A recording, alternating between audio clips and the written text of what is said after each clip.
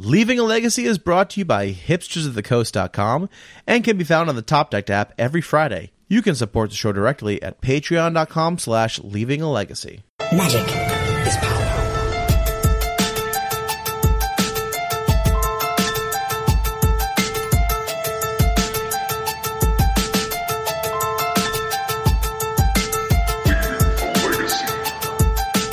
Hello, everyone. Welcome to another episode of Leaving a Legacy. My name is Patrick. I'm your legacy newbie. With me this week, as always, Mr. Jerry, me. What's up, Jerry? I'm itchy, Pat. You're itchy? I'm so itchy. I went outside for the first time in 18 months. I was going to say, the city boy got out to the woods this past week, I saw. Did you know there are insects in the woods? There's a lot of insects out in the woods, Jerry. You forget that I live in the woods. I don't know how you do it, but I'm just like a walking bundle of bug bites. Also, fuck daddy long leg spiders. Those creepy motherfuckers can all die in a fire. Really? I love them. I think they're great. No, they're horror incarnate. They keep all the other bugs away. Yeah, and then they sit on the zipper to your tent for 2 hours and you can't go to bed because the daddy long legs just hanging out on the zipper to your tent. Jerry, you have basically surrendered your man card multiple times already in this episode. We're only like 2 minutes in, buddy. I don't care. I live in a sterilized, clean city for a goddamn reason. Jerry's walls are basically like asylum white right now. Jerry basically lives in a clean room is what he's saying. I'm a bubble boy. yeah, for sure. Like Jerry's all like he's podcasting, he's playing Eve, and he's also like manufacturing microchips in the same room. So yeah, you need to have sterile conditions to manufacture. There's big money in manufacturing microchips. There's a big shortage. So I'm glad to see you're on that. I will say, Pat, what did make all the bug bites worth it is, first of all, hot dogs cooked over an open fire. Can't beat that. Dope. Very good. Yeah, and then my girlfriend introduced me to this. My mind is blown, Pat. I've been absolutely rocked. Okay. I'm interested to hear what this is. You know a s'more, right? Okay. Yeah. Did you know you don't need to use a piece of chocolate in that s'more? You can instead substitute that piece of chocolate for something else, say a Reese's peanut butter cup. Oh, okay. I knew about this. I can see that being good. A lot of people know about this. It is this mind-blowing. Is news to me. Mind-blowing. It was news to me, and it's like I've started a new chapter in my life, Pat. Like I'd also say like it's probably easier to handle like peanut butter cups versus like chocolate bars, because the chocolate bars are like getting all over your fingers and stuff. And like, you put it too close to the fire and it melts, and now you just have like chocolate pudding. But no. Reese's, perfectly sized, fits perfectly on that graham cracker, and let me just say, it is a heaven in your mouth. I am now in my after Reese's s'more chapter of my life. There was the before the Reese's s'more, and now we're in the after Reese's s'more. It's a new epoch. I have to say, over the last 2 weeks, my brother's in town, and he was going to make s'mores for this party I was at. He's like, "Oh, I'll make s'mores for everybody." I'm like, "Oh, this is going to take forever." He's making like s'mores for like 15 people, and he just threw the marshmallows on the grill and like mass produced like 3 dozen s'mores in like under 5 minutes, and I was very impressed. And they were very good. And like honestly, the best s'more is a s'more that you've never had to make yourself, because they're so much better. Me and my girlfriend had this conversation that s'mores always tastes better when someone else makes them. 1,000%. It's like peanut butter and jelly sandwiches. It's honestly, it's like any food, really. Awesome. Well, we shouldn't keep our awesome guest waiting in the wings any longer. Pat, you want to introduce him? Yeah. So Jerry got us a great guest this week. We have Jordan Aisaka back on the show, man. How's it going, man? Hey, Pat, how's it going? I'm really excited to talk about Legacy. I'm excited to talk about experiences getting back into the live Legacy scene, and it's been great. Oh, I'm sorry to break it to you. We're actually going to do a full hour on Reese's s'mores tonight. Hey, so. I've got something for you. Try other candy bars. You got down the Reese's part. Try like a Heath bar. Try like if you want to get really crazy with it. There's other stuff to go out and try, man. So we were actually talking about that. We were brainstorming when I realized how good the Reese's s'more was, and I was thinking like, what about like a Crunch bar? I was That'd thinking be good texture. Yeah. York York peppermint patty could either be amazing or terrible. Like it's either this like great mix of like minty and then like smoky campfire, or it's like warm toothpaste. I think it depends on if you're a mint fan, right? If you're I do love mint. I do love mint. So that's up next. All right. Well, thank you for that great inside track on the s'mores meta, Jordan. Really appreciate that.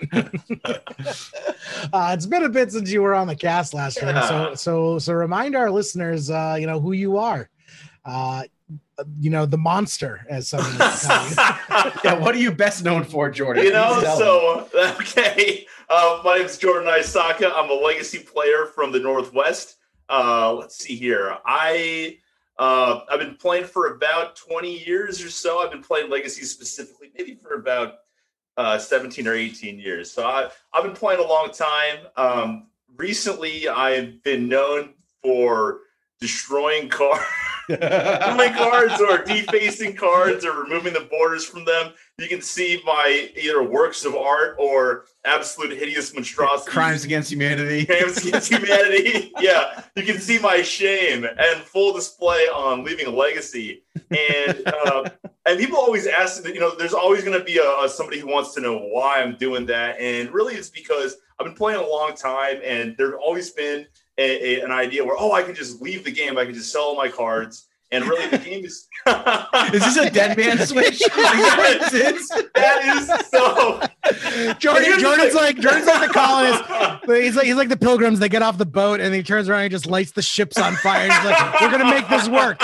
We're gonna make this work. I'm here to stay. I can't leave.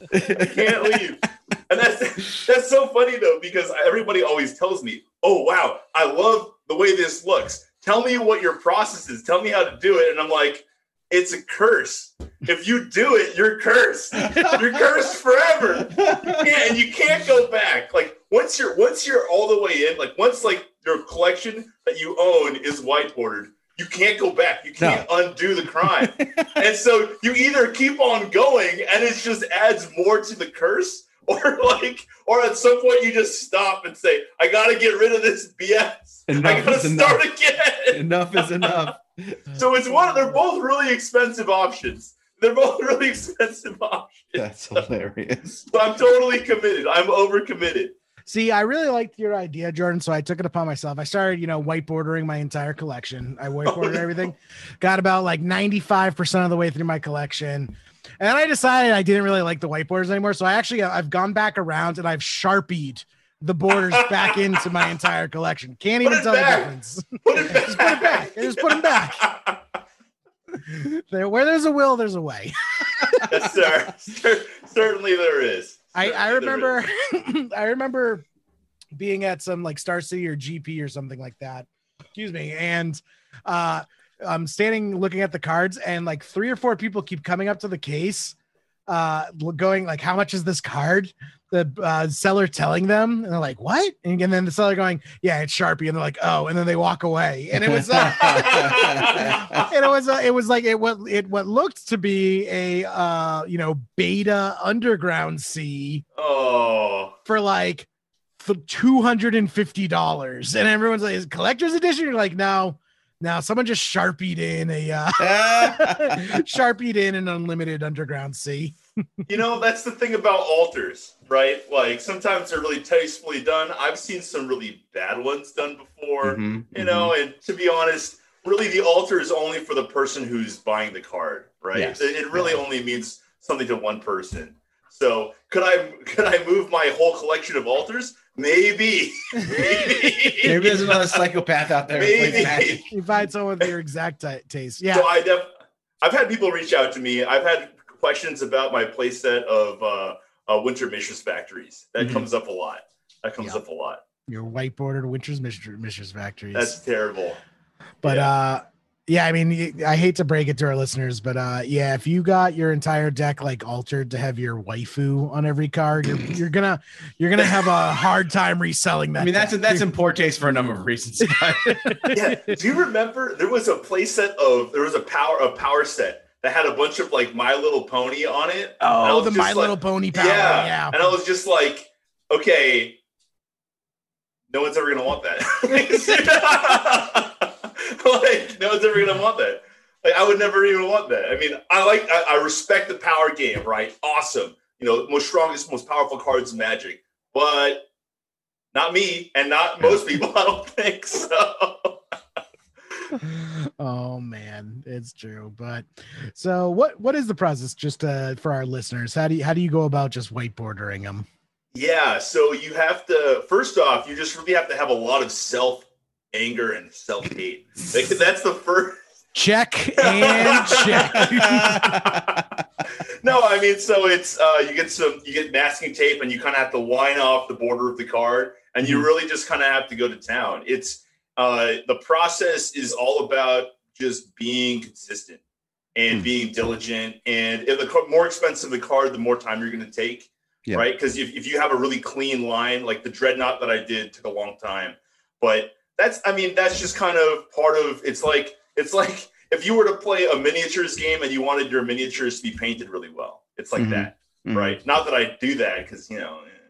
Hey, I just got into mini painting over. Yeah, Jerry, pick up your miniature. Show Jordan now. He's look about little elf dude. He's a little happy little elf dude. Look how good he is. Is that floats your boat, is that Jerry. from 40? Is that from Warhammer? Is that from sort of? It's from Age of Sigmar? It's from the company that makes Warhammer, but it's their Lord of the Rings. So it's it's like the 40K rules, but it's Lord of the Rings figures. Yeah, I mean, to be fair, I don't actually play the game or anything. I'm not that nerdy. I just like painting. It's like Pokemon. It's like no one ever actually knew how to play Pokemon. Everyone just collected Pokemon. Oh yeah, no, that's totally true. That's totally true. That's my relationship with miniatures, which I feel, whether they admit it or not, is also what most 40K players' relationship is with miniatures. It's like they spend 30,000 hours of their life painting miniatures, and they play like maybe 3 or 4 times. I always felt like that game was more like how well it's a lot like really competitive Magic. It's like, ooh, can I lawyer you? Lawyered. You know, or like it's like Warhammer, it's like, lawyer, I know this rule that you don't know. Oh man. Oh, it's good. But people are getting back into the stores out there. What's your local game store for everyone? Okay, so my local game store, I guess there's 3 of them. It's not really fair, right? Local, but for local for Legacy is like literally, can I drive there in one day? My favorite local pizza is definitely Uno's. Definitely Uno's Pizza is my favorite. Nice little mom and pop shop at the end of my street. Uno's Pizza. Yeah, so there's not really a good game store around me. But I mean, the best ones that offer Legacy are going to be Card Kingdom and the 2 Card Kingdom, Mock Sporting House, and Card Kingdom Ballard. So actually, one of the most crazy things happened. Monday, there was a Legacy event, the first one at Mock Sport or at Card Kingdom in a long time. I think there was like 50 people that showed up for a weekly. That was awesome. And then the day directly after, Mock Sporting House Bellevue had an event as well that had about, I think they fired, it was so strange. They fired with about 30 people, but there was also supposed to be a Pioneer event that didn't fire at all. So, you know, everybody's showing up for, you know, Legacy events. Everybody's showing up for vintage events. If you were to go ahead and say that these formats are dead, well, you're obviously wrong. So I'm excellent. And yeah, it's unfair of me to call them Unos because they are well beyond that. You know, Card Kingdom is you know, one of the top 3 Magic providers in the country, and honestly, I got to play in their stores when I flew out for GP Seattle, and like I love their venue, and their event staff was great. The judging was there were some judge calls. There were some judges, but they made it right. Like, hey, it's everyone can make mistakes. It's how you handle mistakes that's important, and they handled it well. But that's either here or there. It is great. It is great. You know, tournament area and just an awesome place to play Magic. I mean, I'm gonna give 5 stars to any LGS that has a bar and like panini shop built into the store itself. That is true. There is I guess you can call it a chandelier. There's multiple chandeliers at Mock Sporting House. What's crazy about it is they've got like these big screen TVs, and when the round gets called, the pairings scroll through on the TV. So wherever cool. you are in the tournament area, yeah, Pat, if you come out to Seattle, let me know, and we can go either play Legacy at one of these shops or go check it out. I promise you, it's worth it. It's worth the pilgrimage. Sick. Yeah. I definitely want to get back out there. It was a ton of fun. Plus the food's really good. And like, I can't say just what a game changer it is having a restaurant like at the event site, like not having to like cross food in like I've run across like 4 lanes of highway to get like a McDonald's because it's the only restaurant within like 10 miles and I'm struggling to get something in between rounds. Like having food on site is a huge plus. Yep. The big elite play is to go to Mox Ballard, to go to Card Kingdom, the original Card Kingdom, and to play Friday Night Magic. And there's all these little kids running around. And you're just over at the bar slamming tall boys, and then you're playing Magic, trying to figure out like, and this little kid beats you, and you get really mad. You're like, oh, how that kid beat me? Oh, I'm so that kid's either really good or I'm on my 7th beer. Good times for sure. Definitely. Now, are you doing commentary again? Because there's also a really great stream setup at that store as well, right?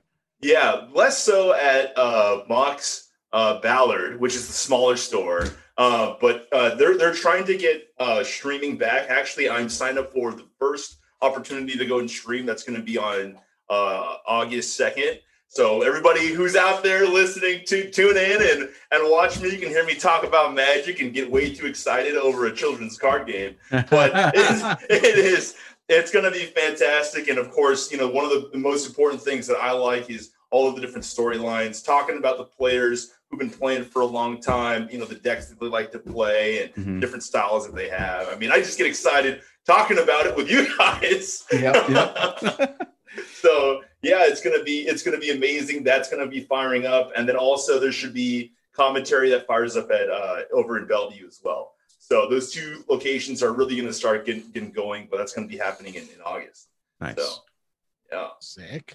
Awesome. How about on your side? Is there local game stores firing up? You're gonna have weekly events or something, or? Yeah, already back to weekly events. Actually, Gaming Etc. has been running legacy tournaments every Friday. They've been getting good turnouts, and then ELD is running legacy again. Yep, ELD is running legacy. They got some great tournaments. They're actually running a trios event. I know.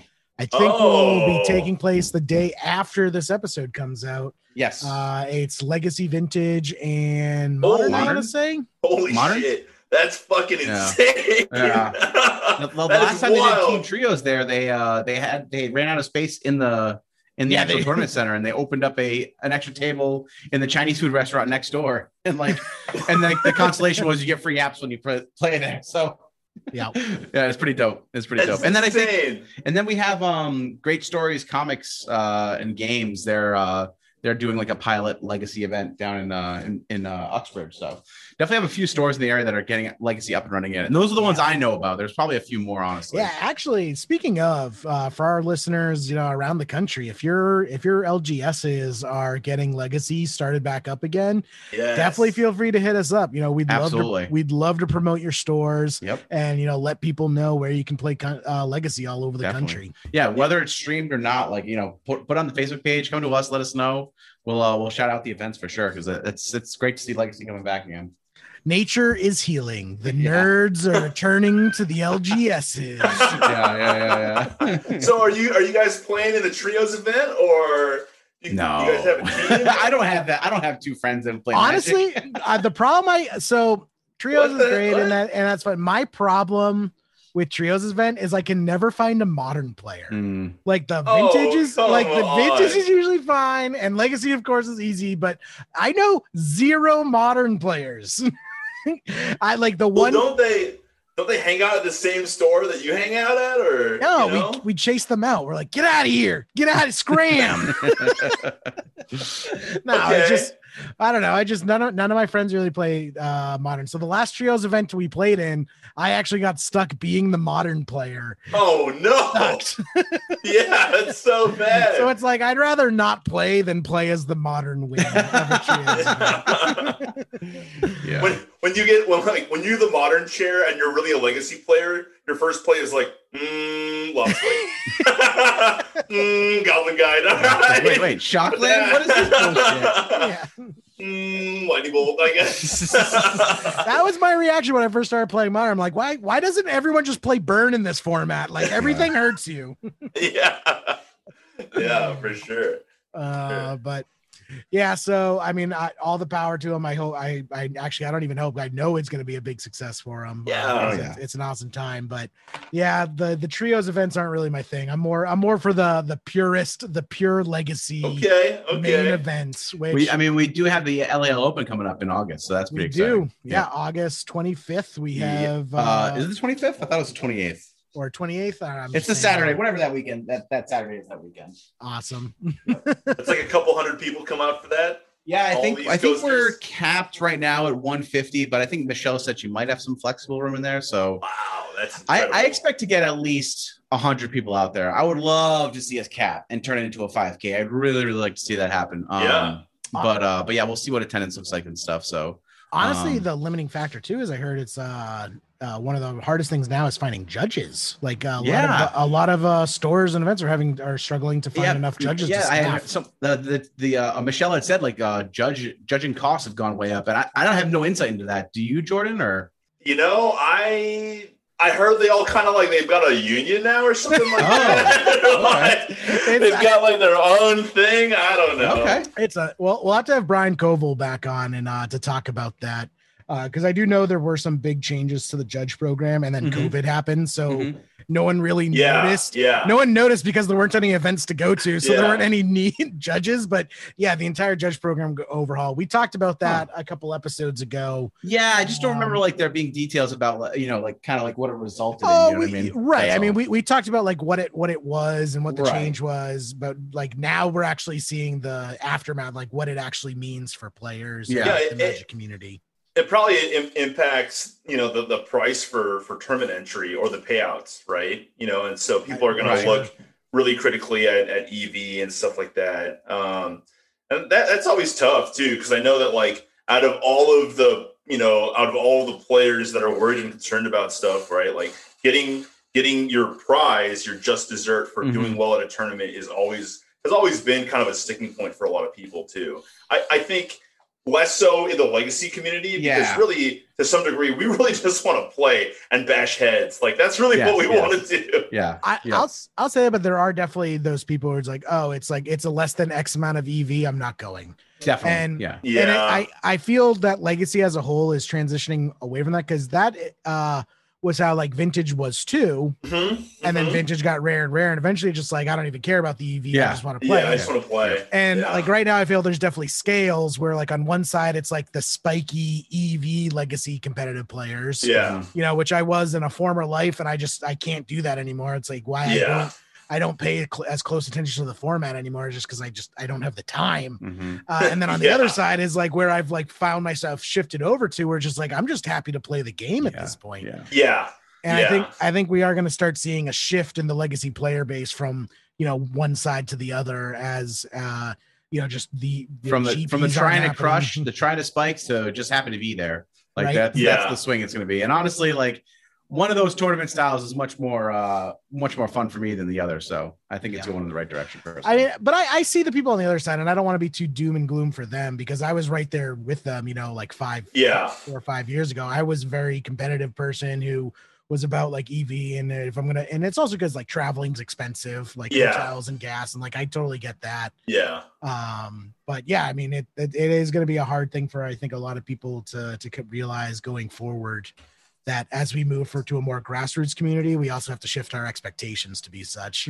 Well, I think one of the big things that's changing is the way that WotC is handling a lot of the higher level tournaments, right? The pro level events, I think that they talked about, scaling back the prize payouts for being a world champion or for a pro tour champion or something like that. And I remember it was like at first it was ridiculous, right? Because there's all these esport events that are paying out millions of dollars to these tournament winners, and if you want a pro tour, you got like 40 grand. It's like you get a little gold star, like, right? A gold star for you. You just studied so hard and you practiced so much, and you ran like a deck box. Yeah, and you ran like and okay, fine. $40,000. That's a lot of money, right? But it's not enough where you can be a pro player. You know what I mean? Right. Yeah, I mean when you're comparing it to like if you win the equivalent thing in like League of Legends, you're walking out of there with $5 million, or even Hearthstone. Yeah. Even Hearthstone, like. Hearthstone tournaments were paying out millions of dollars as well. Yeah. So what was cool is they upscaled it, right? And then like I think Mengucci won it, and he won like $1 million, and everyone's like, "Yeah, Mengu, yeah, I sniped you one time when you were streaming a legacy video." That actually good for Mengucci, honestly. Yeah, he's no, like seriously. The one and only though, like he would like perfect timing where he just like spiked an event. Yeah, WotC was just like, we're gonna be a pro esport, we're gonna give away $1 million. Yeah. And WotC did that and like, that was a terrible idea. We gave away $1 million. Their first event, they had like 50,000 viewers, and everyone's like, "Oh, it's just like bots watching like the event." Like it, they got kind of crushed for doing that, and like the whole like legitimacy into an esport thing never really panned out for WotC. It's so strange though, because like when you watch like Dota, those big Dota events, then they're playing for like 30 million. Like they have like millions and millions of people tune in. Not because people understand the game. That's a super niche game, but people are just they're like inspired by the spectacle of going from like a basement nerd to a millionaire. You know what I mean? And so I like that idea for Magic players to be, I don't know, for us to be kind of rewarded, because I think people are coming over from other games and they see how good the game is, right? But WotC has always been this penny pinching company that's like, "Oh, we don't want to give you good card stock. We're gonna give you bad card stock. We're gonna use some budget printing. So now you've got two different colors of Magic cards." Yeah, I mean, it's true, because that's actually how I was introduced to League of Legends. Was my buddies were like, "Hey, we're gonna go to the bar and we're gonna watch this thing." Like, "Oh, okay, it's probably like some basketball game or something I don't give a fuck about." Yeah. And we get to the bar and there's all like my people around, and I'm like, "What's going on here? My people." And I find out that the bar is like streaming the finals for like some League of Legends world tournament. And then there's all these nerds watching like a video game stream on a bar like projector, like projecting onto the wall of a bar. And like that's how I found out about like what League of Legends was. Right. And like, could you imagine that? Like you just walk into a random bar in downtown Seattle or Boston or New York or anywhere, and they're streaming like some legacy queues on the side of the bar. Like that's completely unheard of. But hold on. It was though. Back when they used to broadcast the World Championships of Magic on ESPN2, and you can go and watch those replays. You can watch John play Tinker, and I can't remember who's doing commentary, but you're just watching this game, and you're like, "Yeah, these guys own, man." It's 20 years later. I'm so into it, right? It's awesome. Wasn't that aired at like 4 a.m. on ESPN2 though? Yeah. Honestly, I honestly think the bar program gets more viewership than ESPN2. Oh, absolutely. At 4 in the morning. Yeah. But I mean, that was before its time, right? That was even before World Series of Poker. That was even before like all this other stuff too. And I always wanted more for Magic, but at the same time, I'm glad that people are coming into the game. Yeah. I wish that WotC was more willing to give money to pros. But at least we know it's not going to die. Mm-hmm. At least we know it's just going to be like absolute ape town for a little while when they figure out what they should print and not print ridiculous cards. Yeah, I think they're doing pretty well so far. Has anyone honestly seen anything from the Dungeons and Dragons set? I feel everyone's still so busy with Modern Horizons 2 that no one's even looked at that set yet. I don't know what any of the cards do. Yeah. Jared and I were looking at the spoiler. We're like, we just finished Modern Horizon spoilers. What are all these cards? Literally going through the cache, trying to read cards as we go. It did not turn out well. It's I don't know. I haven't seen a ton of the new stuff in the I haven't really pull the 5.0s. I haven't really seen I haven't seen any in it's live right now? Yeah, it's live. Oh my god. I did not know that. The pre-release was like last weekend. Oh, it's in paper and everything. So yeah, like literally right off Modern Horizons 2, dive right in, see. They should not have done that. Yeah. At all. Okay, so here's my big gripe. I actually really like Core Set. I think Core Set is amazing. And for all the wrong, like Core Set is amazing because I like Magic the Gathering. Mm-hmm. I would love to just show up and play Draft with Core Set because that's like the pure game. That's like, Sarah Angel versus Giant Spider, Giant Growth, Giant Spider. You know what I mean? And so I loved like 7th edition and 8th edition. Yeah. Like those were legit. And I love the idea of that type of Magic, but I think that like obviously WotC has pushed Core Set more, just like they've pushed everything. And I wish they would just kind of bring it back to like the bread and butter, like, okay, here is what green is, here is what white is, you know what I mean? And so I don't know, take a step back, maybe think about something like that. That'll never happen, but yeah, because it doesn't make them as much money as just churning out another like gutbuster set, because the whales don't really buy core sets, like they buy the alternate art Modern Horizons 2. I got your marketing scheme. All right. Tone down the power level, but print the cards in old border. We'll buy them. We'll buy them. We'll buy the entire set. That would actually be awesome. All core sets are just naturally old border. Old border, or like they'll have limited edition old border printings. People will crack that because the secondary market will be bananas, right? That's how you do it. You just more old border cards. I'll buy them all. I'll buy every single one of them. I promise. Now you know what you got to do, Jordan. Now that you've whipped us all into a frenzy, now you got to drop. And also to make it real old school, make them white border. White border the core sets. Yeah. What? What? I do remember 6th edition being whiteboard, and I think that looked dope. I love that look. Well, 7th edition foils are some of the most expensive foils because the set was white bordered and the foils were black bordered, and the foils from that set were super, super rare. Interesting. Okay.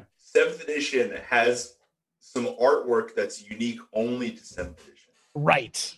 And so if you really want to be a Chad, you'll own a full play set of 7th edition foil Lord of Atlantis, and you are legitimately God. Like you can swim water, like you can breathe underwater, like it's awesome, So I'm actually big on very, very bizarre printings, right? I got to the point where I've seen the Beta Lotus, I've seen the Alpha Lotus, and those cards are great. They're worth a lot of money. I've seen them before though, and to be honest, they don't really get me that. It's weird. The monetary, the value of a card no longer inspires me, specifically because I destroy mine. But I'm much more interested in the very strange stuff.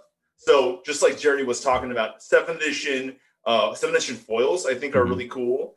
There's another type of card that is very obscure. If I told you about it, you'd be like, I never even know that existed. I'm really interested in 5th edition simplified Chinese. Okay. I've heard of simplified Chinese. I didn't know that there was a special one for 5th edition, though. There is a special one for 5th edition. Oh, artwork the same and stuff? Artwork's the same, but there is a noticeable difference. Okay. There's a noticeable difference. Is it in Chinese? Come on, Jerry. Come on, Jerry. If you were to look up a 5th edition simplified Chinese card, you would be like, I don't really know what that is. There's some weird stuff going on there.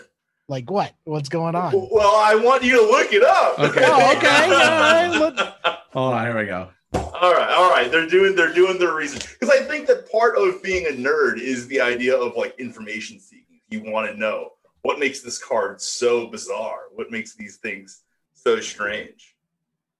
Okay, so I'll show you. I'm looking at a Shivan Dragon right now from 5th edition. 5th edition. Wow, $750 for a 5th edition Shivan Dragon. Is it simplified Chinese? Yes. Yeah. It says with misprint too. It's not a misprint. Okay. It's not a misprint if they did it intentionally. Yeah. So do you see the set symbol on that card? Yes. Are there? It's in gold. Well, do you see any set symbols for any 5th edition cards? Yeah, they're not in gold. That didn't start till when?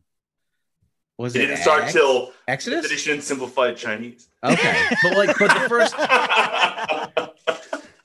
Interesting. Yeah. There's some other stuff too. So it's actually, I never knew that, Jordan, that the very first instance of colored set symbols was in the simplified Chinese 5th edition. That's cool. Because all of the other cards so it had to do with the way that the languages got released to different areas and different printings. They made it has Sylvan Library. Yeah. And the thing is that's actually, for a white border collector, that's like the grail. So I've got to get brainstorms and counter spells and all this other stuff that was in 5th edition, because I can get set symbols, pyroblast or pyroblast, something like that. Yeah. Interesting. Yeah, there's some other weird stuff. If you look up Russian 10th edition, or Russian 9th edition, I think. It's very strange. It will be a regular card, but it'll have a black border.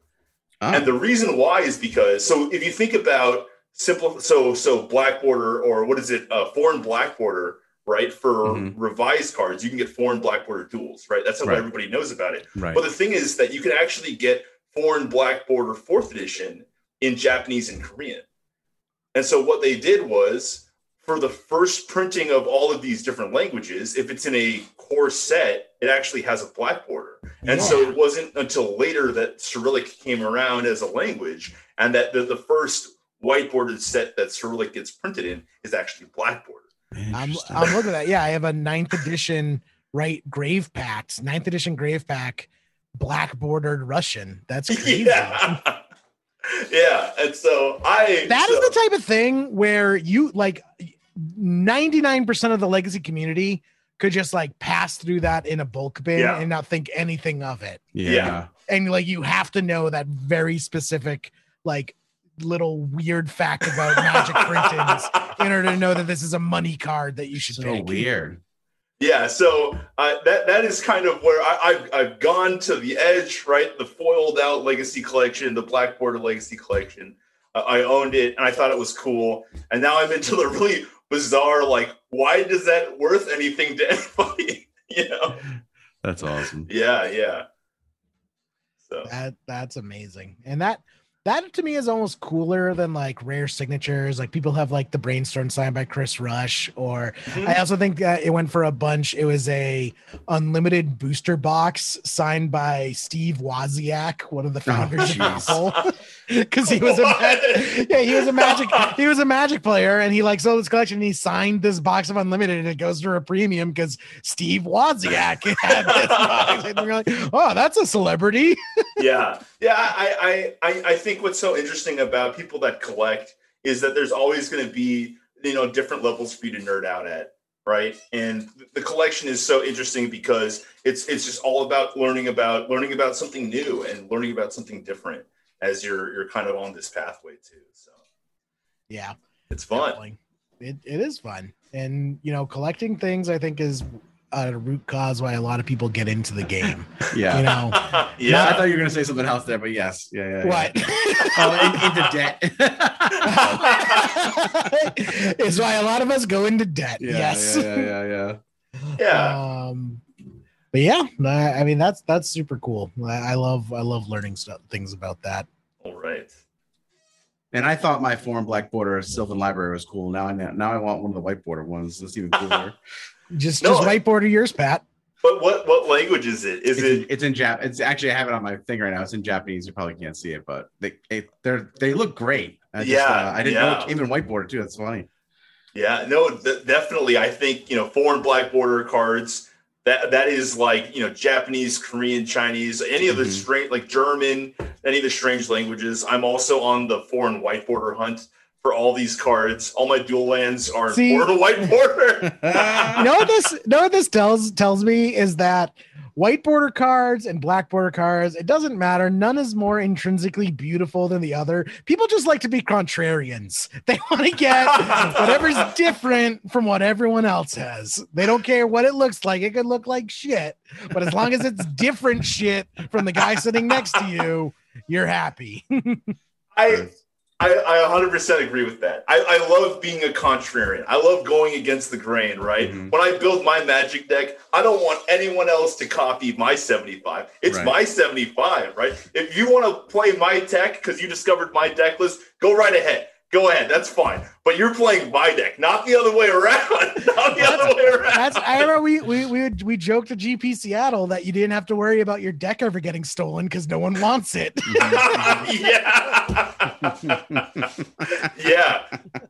Yeah. No, so I was talking to some people. I remember when MH2 came out, I was saying, oh, you know what? There's a new card out there that everyone's going to be buying. They're all going to be buying it up. I'm going to spec. I haven't actually spec'd on it yet, but the card is Meek Stone. All right. All your audience out there, go buy your Meek Stones. That card is hot. That card is hot right now, man.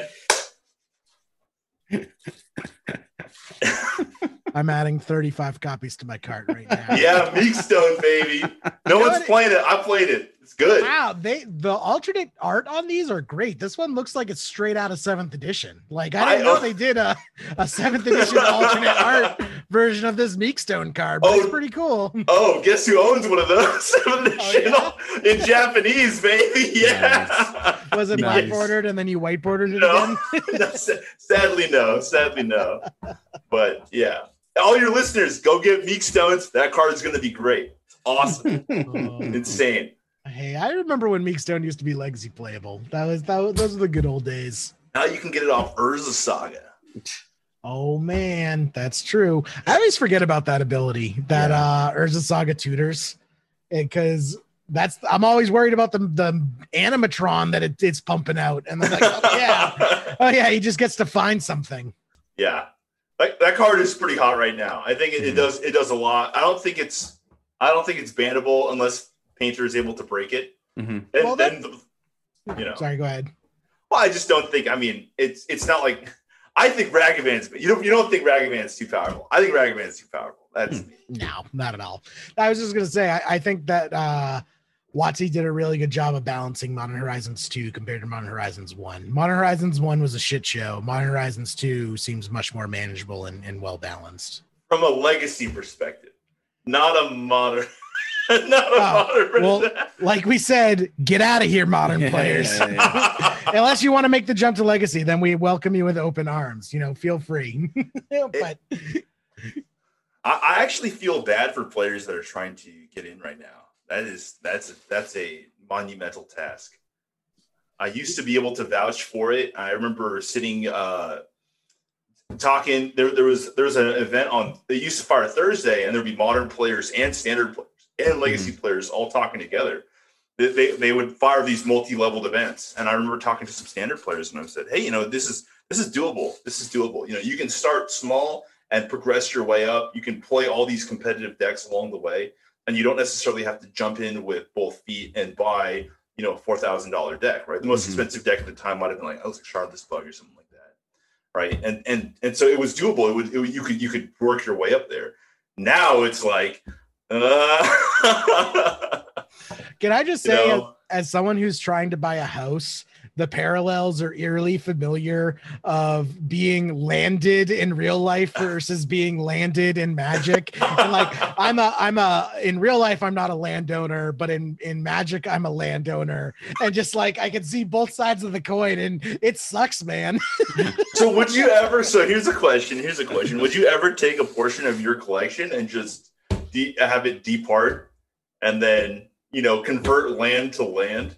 Yeah, I mean, I'm actively trying to do that. I'm selling things off slowly. So that's the thing is I wouldn't ever like just buy list something Right. To like get the cash because I just can't give up that much value. That's actually the one competitive streak left in me is getting max value out the of ROI. Yeah, gotta get the ROI. Gotta get those ROI. Those are rookie numbers. We got to pump those numbers up.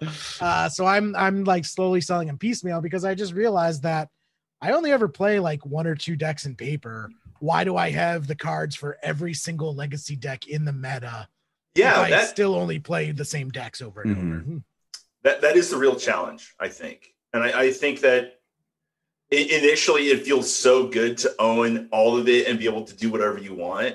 But then you start playing decks that you're actively like not very good at because you have to change your mindset. You have to change the way you play. Yeah. And you sit down with it and you're like, yeah, dude, I just bought these.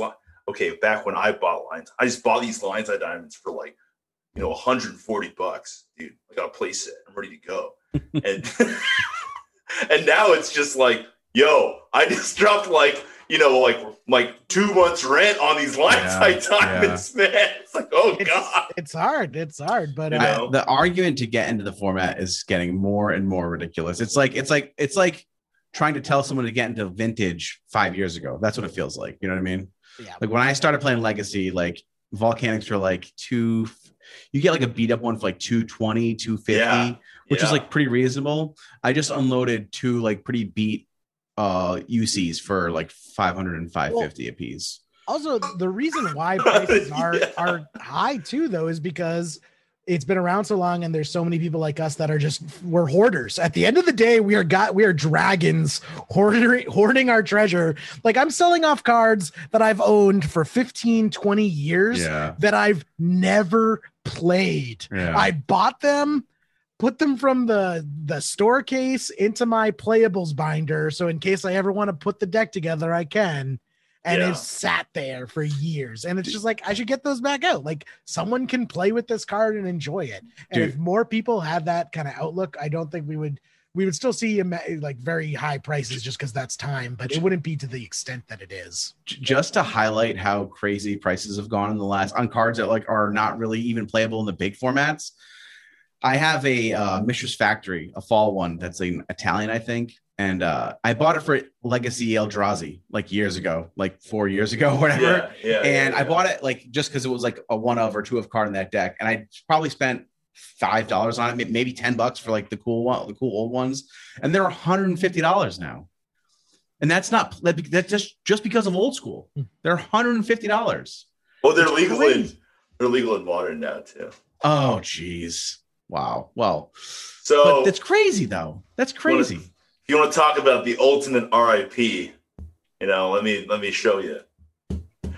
Okay, so one person did follow me.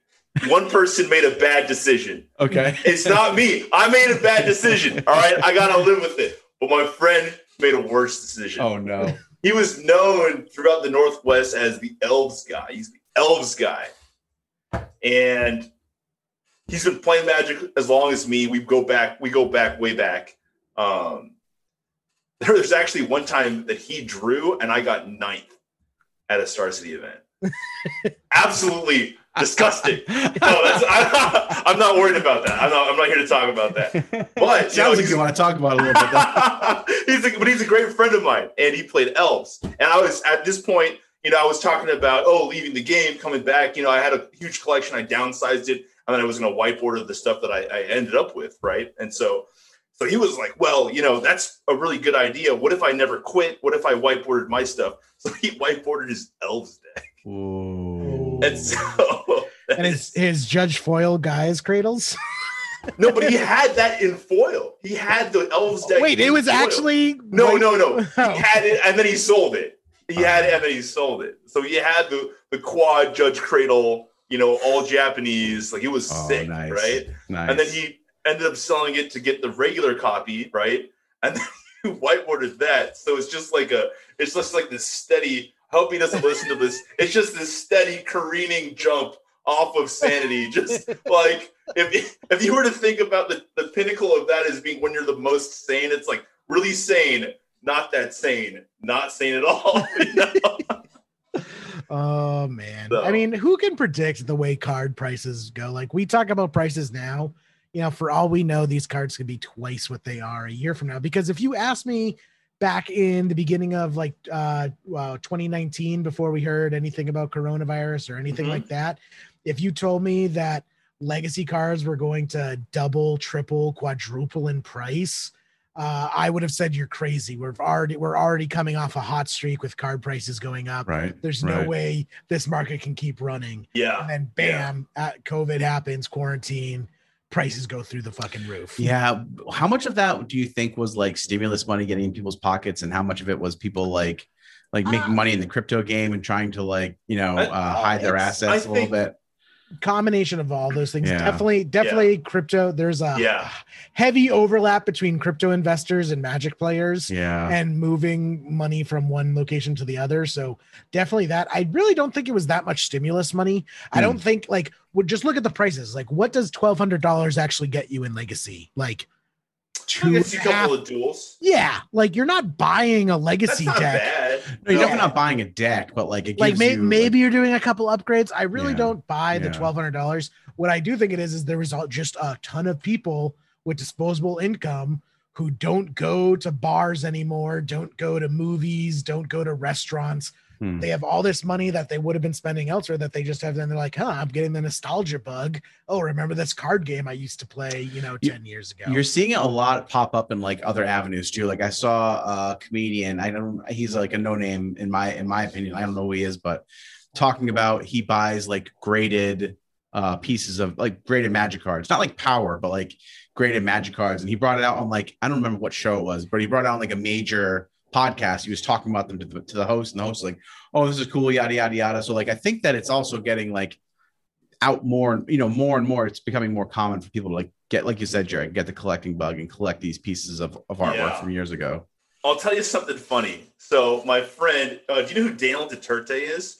He won. Okay, yeah. He won. He was on your podcast, maybe. Yeah. I think he has been. Yeah, definitely. Definitely, great guy.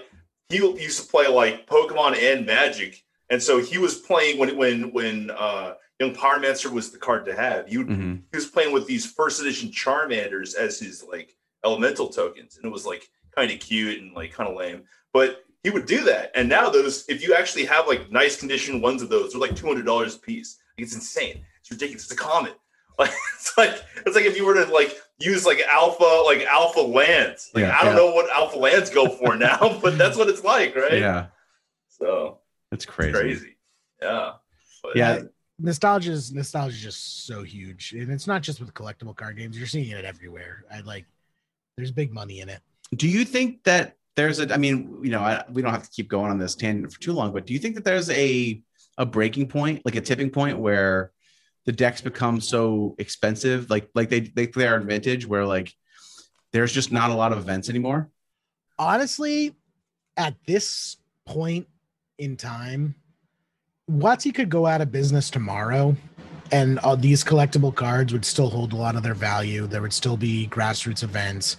People would still be doing it. I'm less concerned about Magic as a whole and more just the economy as a whole. I think a higher likelihood to see a huge decrease in Magic card prices would be closer tied to the economy in general. And if we see a massive downturn in the economy, people are all of a sudden going to have to start selling cards to make rents. That's going to have a huge influx. Prices are going to start coming down. So that's my point of view. I don't even think it's going to even tied to what Wizards does anymore.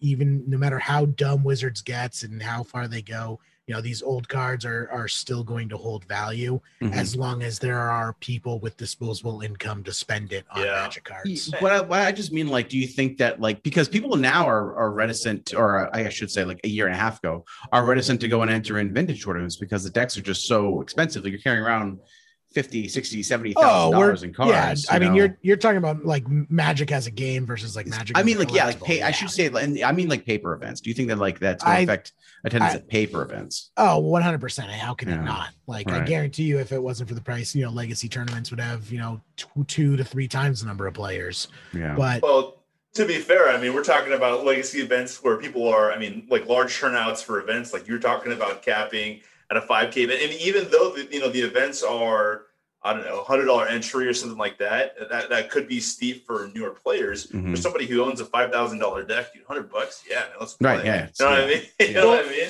I remember, before all the crazy price spikes, sitting in like eternal weekends and hanging out, and like someone puts up the question, we look around. Not only are there thousands of legacy players, each with multi-$1,000 legacy decks, there's also all these vendors with hundreds of thousands of dollars worth of cardboard. And a friend saying it's like, if a meteor hit this event site right now and wiped us off the planet, what do you think that would do to just like the game as a whole? And it's just like that's crazy to think about. Like that would be a huge percentage of the available cards just wiped out in an instant. Yeah. So I mean, like things could happen. There could be like a fire at an event, or what have you. Don't say it, Jerry. Yeah, don't say it. Don't. Watch it happens. Watch. I'm good. Listen, here's the real horror story. Some psycho could come in and start whiteboarding people's cards and they don't know it at an event. Imagine that tragedy. I'm honestly surprised, actually, Pat, where I thought you were going with this. I'm surprised we haven't seen like a bank robbery style heist. Dude, I've thought about that before, because I remember going, I'm not going to say which GP, but a friend of ours went strapped to an event because he's like carrying a significant, like for his own protection, like walking from where we're staying to the venue. Be clear, like he's legally licensed. Oh yeah. This is it's not like he just no. He's an ex police officer. But what I'm saying is just like, I never really thought of it like that. But like, no, like if you're carrying a backpack full of stuff and you're looking to vend, or you're looking to like say sell off a good chunk of your collection and buy a list, that you could be carrying $10,000 worth of stuff in your backpack. You know what I mean? And like it's and that's not like inconceivable. Would you just walk around a major event like that with $10,000 in $100 bills, like wadded up in a rubber band in your pocket? Exactly. In a backpack slung off your shoulder. It's like, if you're comfortable with that, that's what you're essentially doing with your Magic deck. So it's just funny that just kind of put in perspective, like, because I hadn't really thought of it like that before. Man, there's like a lot of money in this room right now, and like, it could certainly happen. I mean, there's no security at these events. Like, honestly, it's like the pimply like high schooler who's like making $5 an hour, and then you have octogenarians checking people's bags on the way in. Like, there's no one stopping anybody there. Honestly, but I think, I don't know, man. It'd be pretty wild, but thankfully that stuff doesn't happen. We live in a pretty great community, but. Yeah. Moral of the story is it is going to reach a tipping point where it's just like, it's not going to be tenable. Like, I can see people not wanting to play in events because they don't actually want to take their deck to the event. And for everyone who is like, well, I would, it's like, that's great. We appreciate you coming, but there's 10 other people who aren't coming because it's too expensive. Right. Unless.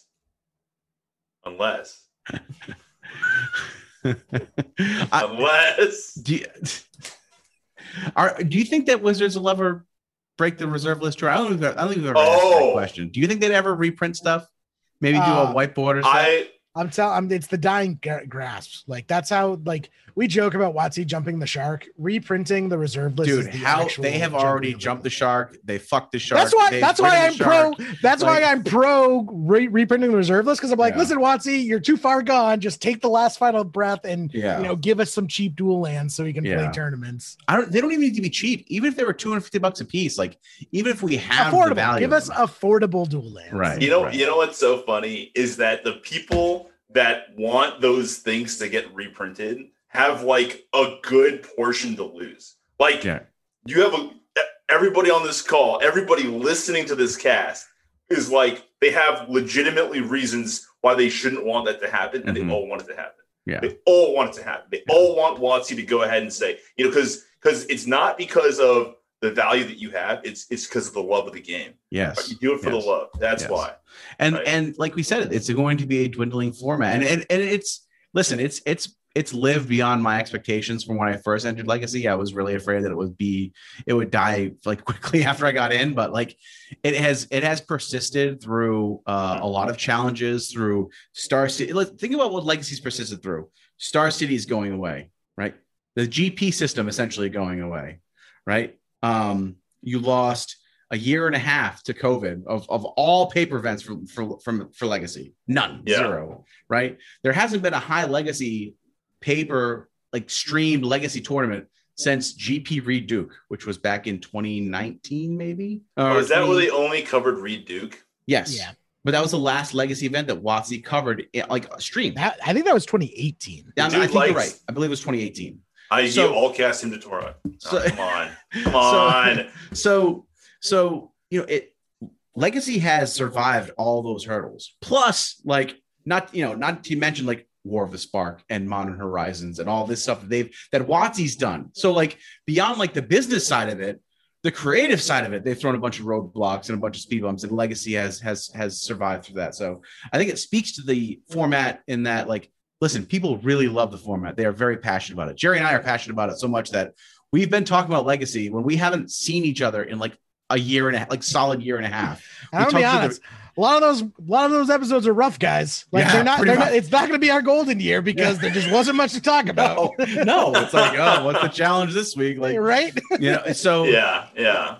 But we're still here. Like 7 year. Like people were saying, Legacy was going to die when we started this podcast 7 years ago, right? And it's still going. Wait a second, really? Did they really think like? Oh yes, 100%. Yeah. People have been complaining about dual land prices since dual lands hit $100. Yeah, that's true. That's true.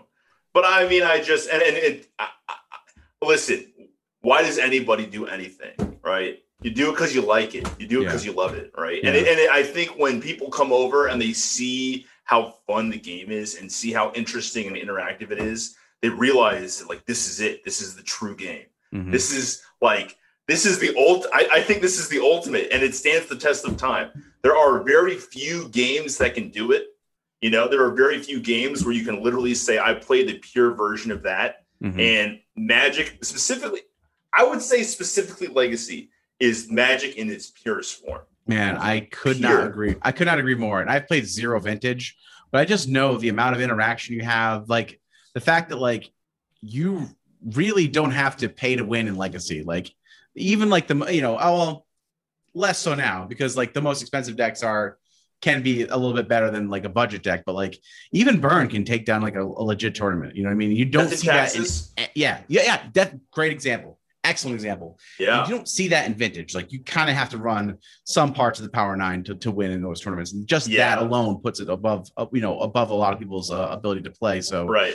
Legacy really is like gives you the entire breadth of the history of the game, is accessible and is super competitive and super interactive. And it's fantastic. And I don't know. Like, can you point to a lot of games that have like really stood around and been around as long as Legacy has? Certainly not games that are contemporary. Like like chess and like Go and like those games that are super old. But like I can't think of a game that has been developed in my lifetime that's still being played today. I really can't think of one. I mean, I can go like talk about my personals that are having like they're kind of niche, right? I'd say like StarCraft Brood War is probably in their Super Smash Bros. Melee. Those games are like, I mean, you look at the people that play those games with reverence because they're like they're just they're like the originals. You know what I mean? Mm-hmm. And not that they have a lot of attention and there's a lot of action swirling around them, but there are still people out there that play, that are gods of the game. So Yeah. I mean, keep in mind too, the world's just a big place. There are still people who play Pokemon. Like Pokemon is still releasing new sets, and Pokemon actually had just as good a year over COVID, if probably actually even better. I was hearing from a lot of LGSs that Pokemon sales were actually keeping LGSs in business during That's COVID. Awesome. Yeah, that's awesome. Because there wasn't just a huge influx because all these streamers staying at home start buying up Pokemon cards and opening them on stream. And it just gets people going. But yeah, I think there's definitely room in this world for niche hobbies and niche games like Magic or Pokemon or StarCraft or Eve or, even like League of Legends at this point. Like League of Legends is over like 10 years old. Dota's over 10 years old. Like these are games getting a pedigree. And I think we're kind of entering that era a little bit where we're not getting sequels anymore. We're just getting infinity patches. Yeah. Like Grand Theft Auto 5 came out like 5 years ago and they're still playing that. Oh, that's right. That's right. Yeah. So I think that's just kind of where our culture is going a little bit with our entertainment, that we're seeing these, for forever franchises. You know what I think is really interesting is it used to be like, in the 80s and 90s, you get off work and you go and play golf, right? Or you go to a sporting event. And now I think it's just so much more common for people to get off work and go to a Magic event, get off work and go and do something, go play video games with your friends. Like you can be 30 years old and play video games, and that's not weird at all. That's not even remotely weird. It used to be weird. It used to be a strange thing, but it's commonplace now. Yeah, for sure. Yeah. I wonder if that is tied to our declining birth rate in this nation. I don't know. I'm just saying, you have a lot more free time to do cool stuff if you don't have kids. Because I have zero free time. That's the angle. I thought you were going from another angle, but okay. No. There's a couple different ways there, but I just kind of I want the G right away, guys. Relax. No, it's true. It's true though. It is a whole lot easier to have nerd hobbies without kids. Yeah, but I think part of it is probably like people are more into what they love. You know what I mean? Like that's really what it's about, man. Like what is fulfilling in your life? Sometimes it's like the things you love to do, Yeah. I don't know. One of my favorite sayings is, if you enjoyed the time you spent, you didn't waste it. And I think that's a big shift that our culture is kind of going through, that we're not worried about just like wasting time. It's not just like being a couch potato in front of the TV, get out there and experience the world. It's like, well, this is another world in and of itself as well. See, Jerry, sayings like that make me feel less bad about whiteboarding cards. See? Exactly, Jordan. Exactly. If you enjoyed the time spent. Oh, yeah. I feel so good. I enjoyed so much of the time. And then I post it and I look for the reacts. Oh, spicy react. Yes. That's actually true. When someone asks you how much your deck is worth, Jordan, you answer with X number of dopamine hits. Actually 0, but worth its weight in dopamine. That's awesome. Oh man. Well, I guess should we start to wrap it up, Pat? Yeah. Let's get into scoops and poops, Jerry. Scoops? Who do you want to scoop in the top 8 this week, Jerry?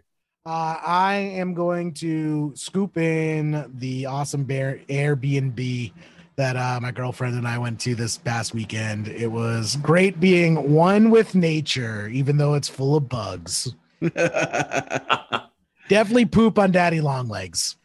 Oh, wait, did I tell you about why I hate Daddy Longlegs? Maybe this will color it for you, so you will be less judgmental. Did you uncover a nest and it attacked you? Like what happened? No. So my earliest memory in life, the earliest memory I can ever think of, is from being in kindergarten, specifically preschool, playing in the sandbox, little Jerry shoveling his sand into a sandcastle shaped pail and then turning the sandcastle shaped pail over, tapping it out and making a perfect little sandcastle.